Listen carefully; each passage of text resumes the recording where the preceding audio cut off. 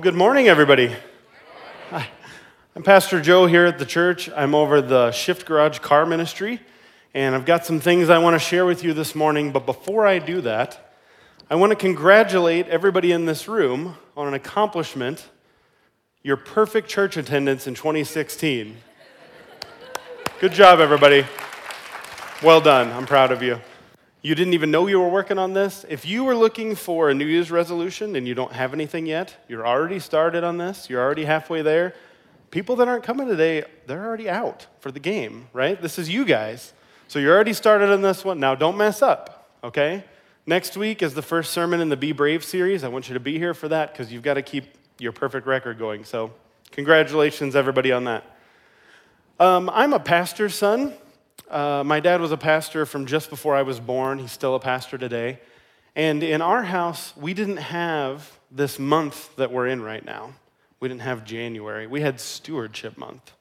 Our calendar went Stewardship Month, February, March, April. I'm going to guess that was just me in this room. I'm going to guess that wasn't everybody. But the reason why we had Stewardship Month is because my dad always preaches on Stewardship Month for the entire month of January. So the first week will be stewardship of money, second will be stewardship of time, and he moves on like that. And I was actually there for Christmas, and I heard him discussing his stewardship sermon for today.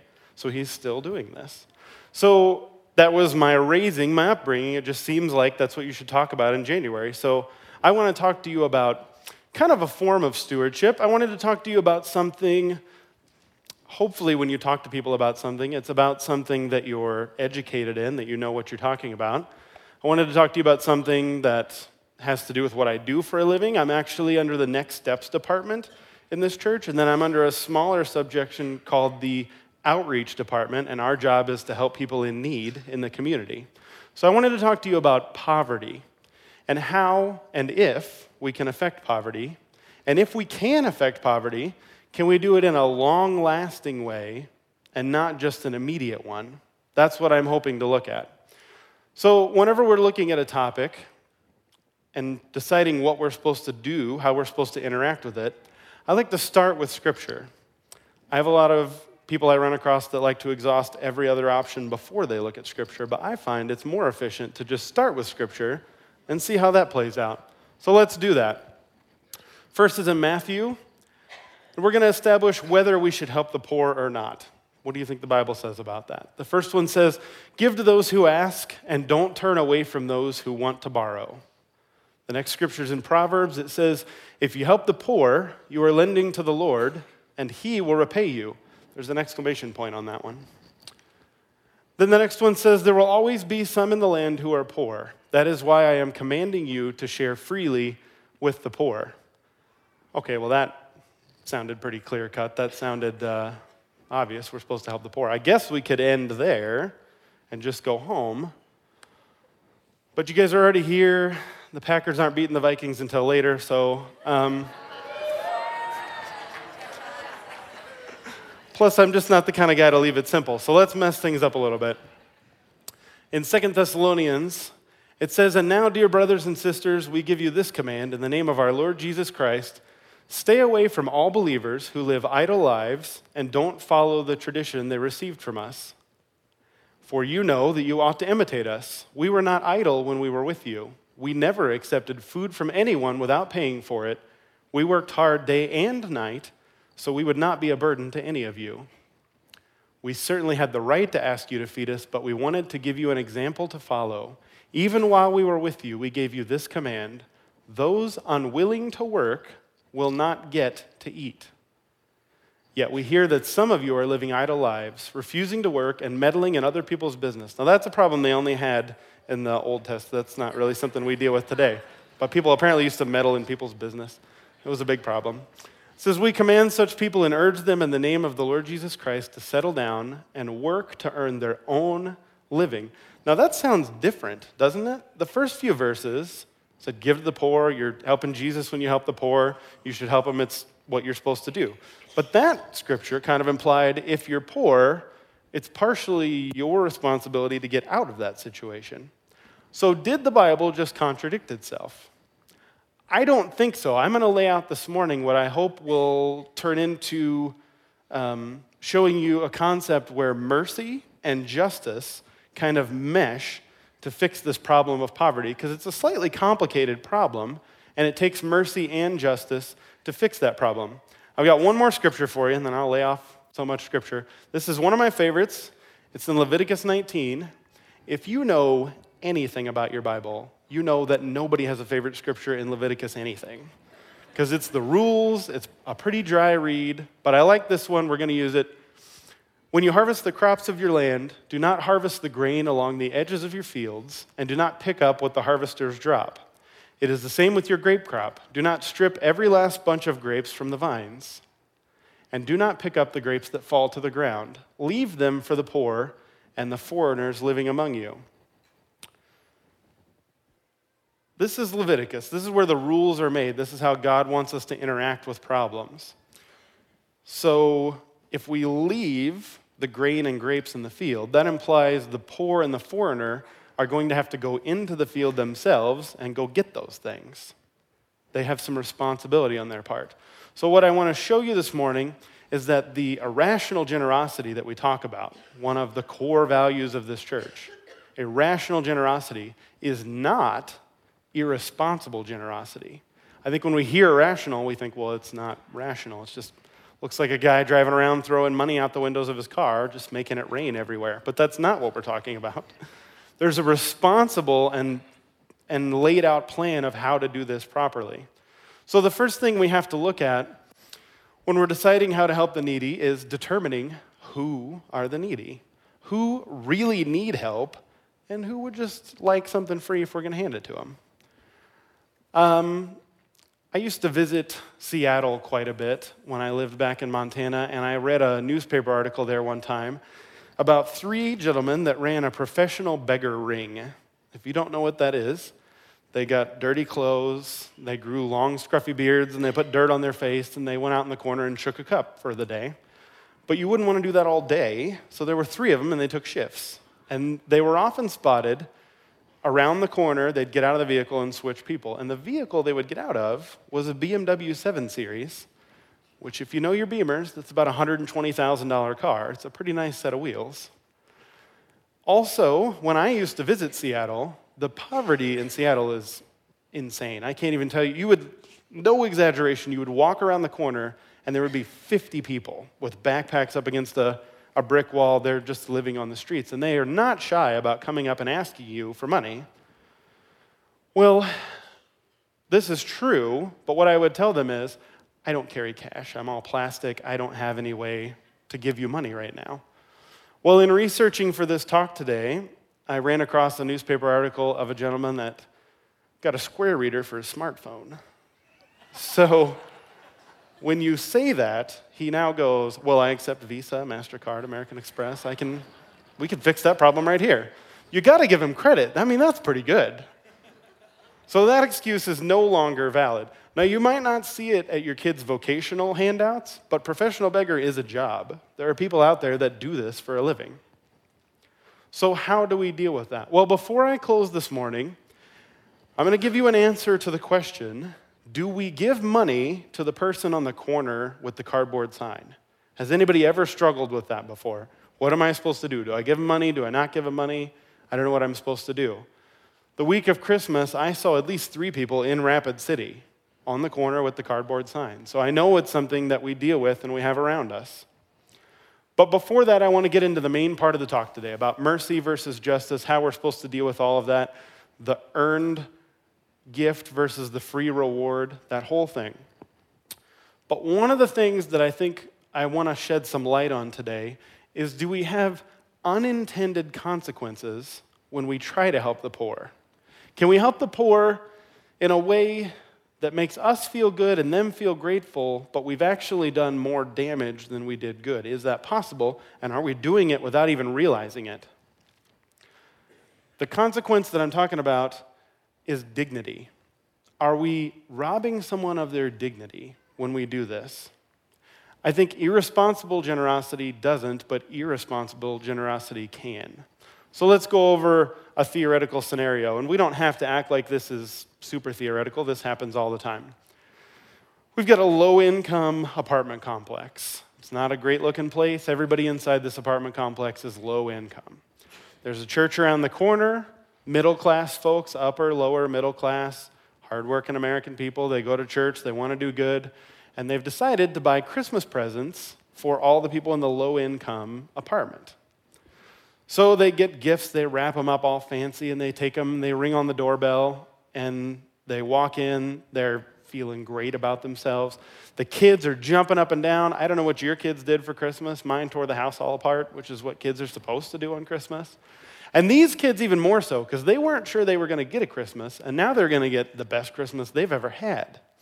So we've got the people bringing in the presents. They feel great. They put their lives on pause. They could be doing anything with their time right now, but they're doing church work. They're doing God's work here. They're helping the poor. They're doing what they're supposed to.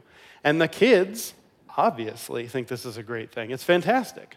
So this is a good situation, right? But are there unintended consequences to what just happened?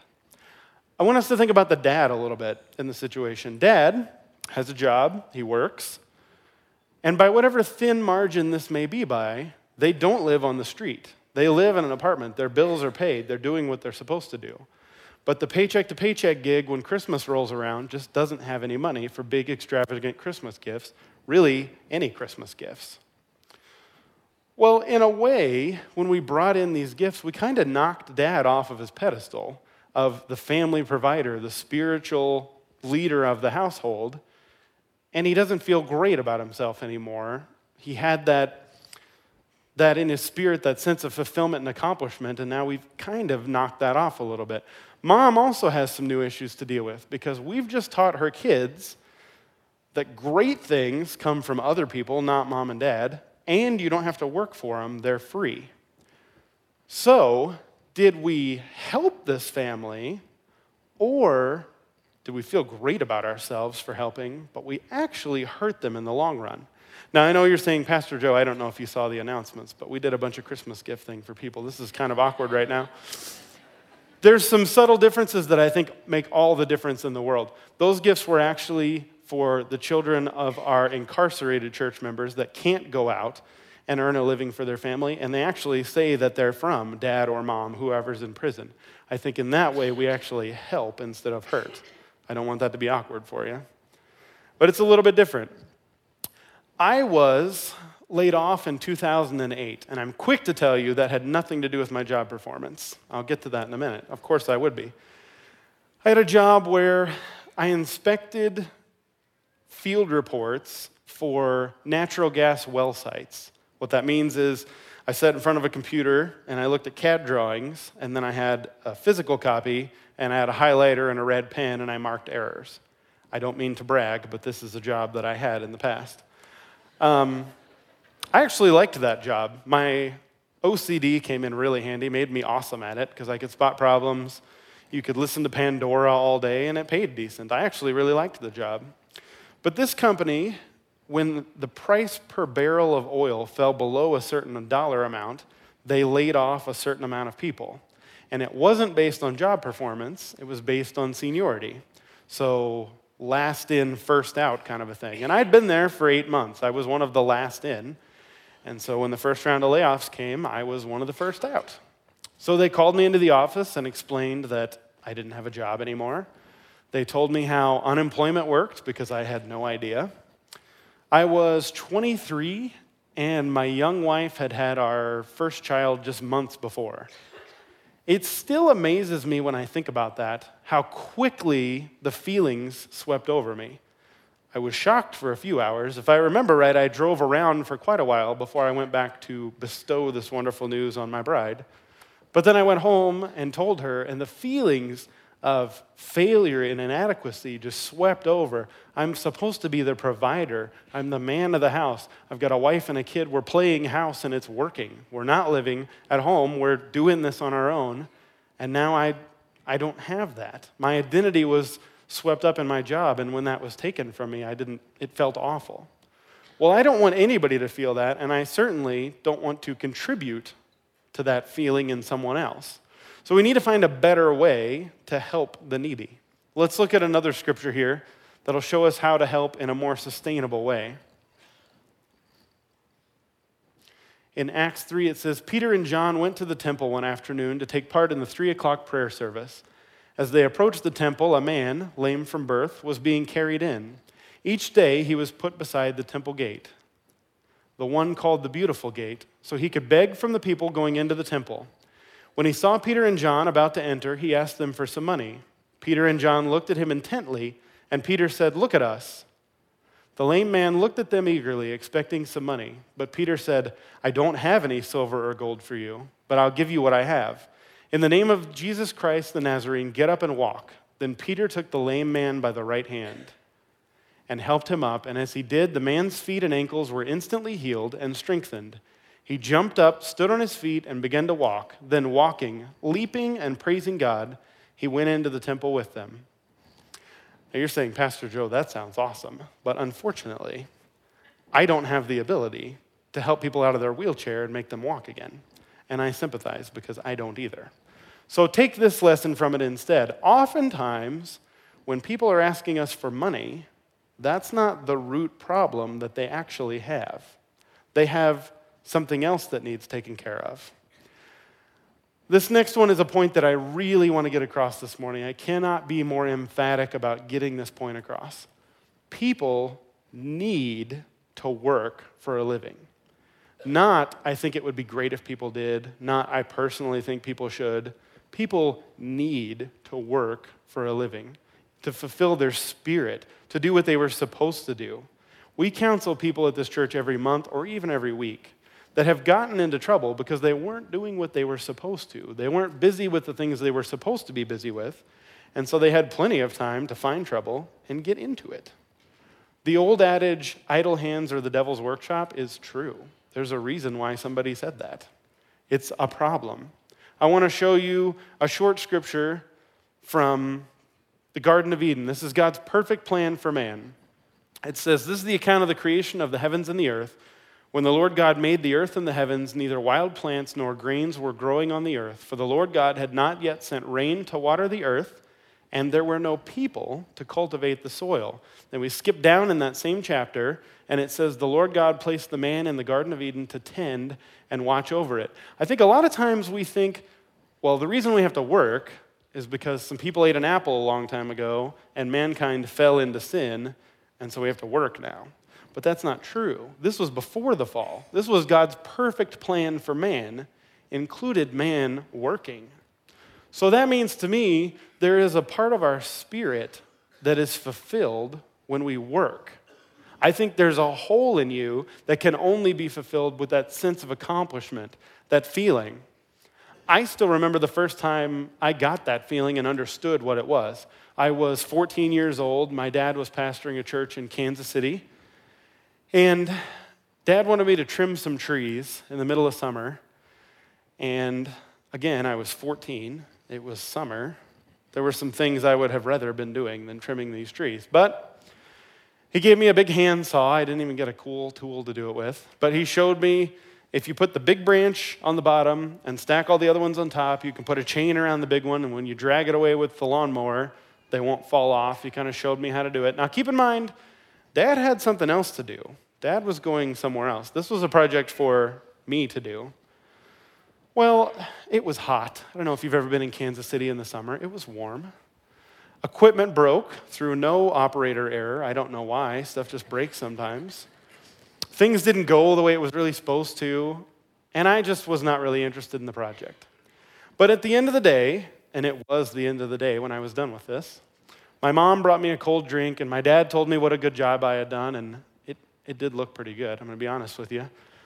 And I had this feeling that I had never really felt before welled up inside of me, and I could look at those trees and go, those did not look good this morning, and now they look great, and I did that. With these, I accomplished that and made something better than it was before, and it felt great. It was that feeling that then helped me get out of bed when I was going to college to be a pastor, and I was living in Tulsa mowing lawns, and it was 107 in Tulsa, and you're covered in dust, your pores can't breathe, it's miserable.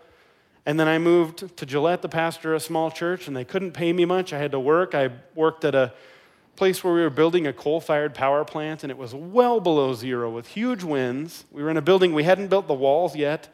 I'm standing on concrete and steel-toed boots, and I'm thinking, if I pull that boot off right now, I know that big toe's black from frostbite. It's gone. I know I've lost that toe. But I got out of bed every morning to go do that because of that sense of accomplishment. When what I did for a living wasn't God's plan for my life yet, that feeling kept me going. If you've got kids at home, please instill that into them. That's a huge gift you can give to them. If you've served at Easter or Christmas Eve or on the weekends, we've done a big project and you guys have been a part of it, you know exactly what I'm talking about. That feeling is amazing, and you can only get it by serving or working hard and paying rent and your bills and having that accomplishment of having done that. Well, when we give somebody a handout, not only do we not build that part of their spirit, we actually rob them of that part of their spirit. We're actually giving them something for free that they had nothing to accomplish, and we're actually hurting more than we're helping, I think. The other problem with handouts, and this is a good little tidbit of information, they almost never work. I find that one of two things happens. Either they're ashamed that they had to ask, we rob them of their dignity by giving them a handout, and they will never ask for help again, even if they need it very badly. Or the opposite is achieved. We create a welfare state, and they realize they can get something for free, and they never stop asking for things. But the root problem is not actually solved. We don't actually fix anything. So it takes more than just a handout to fix the problem. So why do we so often still give handouts? I think it's because it's easier. It's a lot easier. The explanation, I got laid off from work and my daughter had some medical bills, and then we spent all of our money on rent and gas, and now we need groceries and we don't have any money to pay for that, doesn't fit on a cardboard sign, not a standard size one anyway. But need money does, and that's why you've seen that sign before. On our part, it's way easier just to hand some dollar bills out the window. In fact, if you've got power windows and you time the light just right, you can just go down a couple inches, leave the door locked, pass it out. It's really easy to just give a few dollar bills out the window.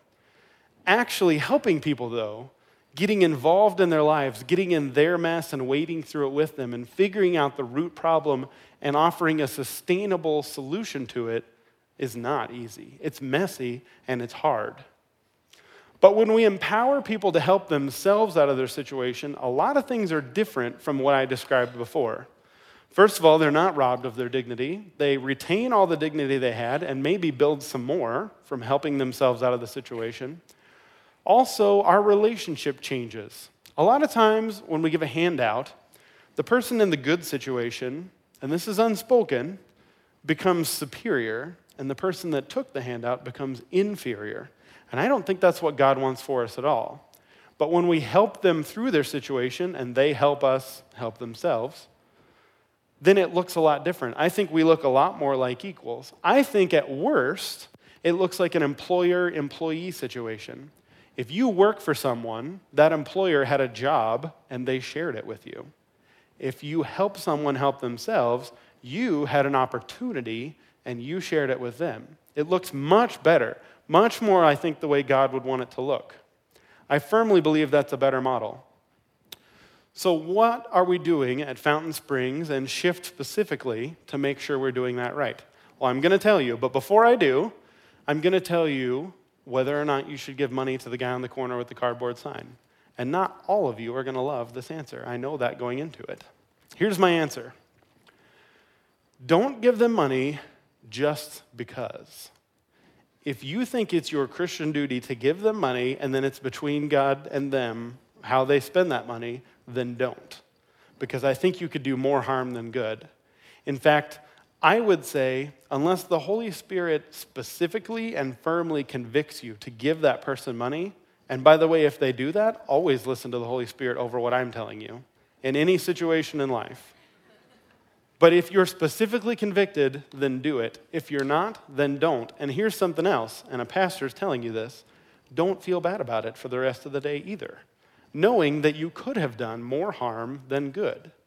Give to this church or a local mission or some sort of program that has time and resources to get into the problem and fix it, not to just give a handout that oftentimes hurts more than it helps. So I want to tell you about a ministry that I think is doing a great job of this. Do you see how I did that? Anytime I'm up here, I'm going to tell you about the Shift Garage. The Shift Garage is awesome. I'm a little bit biased, but not that much. We help people that can't afford their full car repair bill. We take in donated cars, fix them up, give them to single moms, low-income families like that. And because of all the things that I've told you this morning, which is a lot of it we learned over this last year, when you start a car ministry at a church, there's not a book on that. So a lot of what you do, you hit this guardrail and then you hit this guardrail and you kind of aim back to where you're supposed to go. It's kind of all an experiment. But because what I'm telling you this morning is what we found, what's true, we're turning our whole process on its head. So what we've been doing is kind of paying for everything. We find out if a person needs help. That's what we've been focusing on, making sure that they need help. They're in need. They're not going to get out of this on their own. And help is going to change something. In 6 months, something will be different. They will have a job. They won't be living at mom's place anymore. Something will be different because we help them. We have been focusing on that. What we've been doing wrong then is paying for all the parts and doing everything for them from that point on. What we do now is that we share that cost with them because at the end of the day, they own a vehicle. Some of the responsibility needs to be on them. We don't want to rob them of that fullness in their spirit, of their dignity. So we've changed that. There's two parts to helping people in need. The first is relief. The second is development. Relief is stopping the bleeding. Relief is fixing the car. But what are we doing for development? Well, we started budgeting and car maintenance classes last year. So now every owner of a repaired vehicle is required to attend, and they learn basic budgeting skills. They learn what is this supposed to cost in Rapid City and what are you paying? Where are the inconsistencies? Why do we have an issue here? And they learn basic car maintenance. They're not going to know how to change an engine out, but they're going to know how to check their oil and their antifreeze and make sure that they got the basics covered. We're doing that now. I want to make sure you know, so I'll share this story about myself. A few months ago, when we were still doing things kind of the wrong way, I was frustrated because not enough people had signed up for the classes. I knew how many people we'd helped, and I knew how many people signed up for the classes, and I saw a big gap there, and I wasn't happy about it. Well, it turns out we were incentivizing them incorrectly. We've fixed that, and I don't expect to have that problem again. But I was not happy. We were in the main part of the Shift Garage where the cars are, where the wrenches are. We were where the work happens. And I was walking around. I had some volunteers in there with me. And I pointed to some of the cars, and I said, you know, I love working on these cars. It's why I started doing this. It's what drew me to a car ministry, because I love working on vehicles. But in 10 years, they're going to be little cubes of metal like this that are getting melted down. I mean, they need fixed today. I said, this lady lives in the middle of nowhere. She can't get to the store without this car. She can't go anywhere. This car, this is a single mom. She's got to drive her kids to school because of where she lives, and she's got one that has a medical condition. She's got to go to Minnesota every once in a while, and this car is not ready to make the trip. We got to fix these cars. It's an important part of what we do. But long after those cars are melted down, the sustainable difference we will have made is with the classes. It is my hope, and I don't want to come across as insensitive here, it's my hope that I don't see these cars again. And the reason is because next time something happens to it, I want them to be able to handle it on their own. I want to have given them the tools they need to deal with that next time. And I think that's going to be the difference. That's the lasting thing that we do. Well, I want to show you a quick video of one of our car recipients, somebody that got a free car from us last year. This is a very rare look inside this side of things, and I say that because we've never captured this before. And the reason is when we were doing things the wrong way, oftentimes people were a little embarrassed to be on video saying that they were getting a car, that they were in that situation. I think it's a good indicator of our progress that Jessica was willing to share with us, because now we've retained her dignity and kept that, and we really do feel that way about her, and we want to see the best for her. So let's watch this video.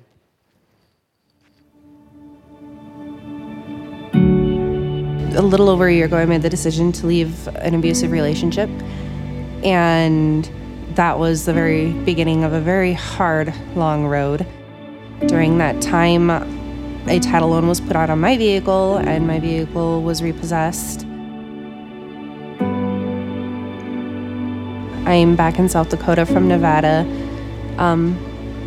living with my parents and my 4 children, trying to get myself up on my feet, having a very hard time finding a job because I don't have a vehicle, and finding a place to live on my own because I don't have a job to get to make my money. I was beginning to lose faith.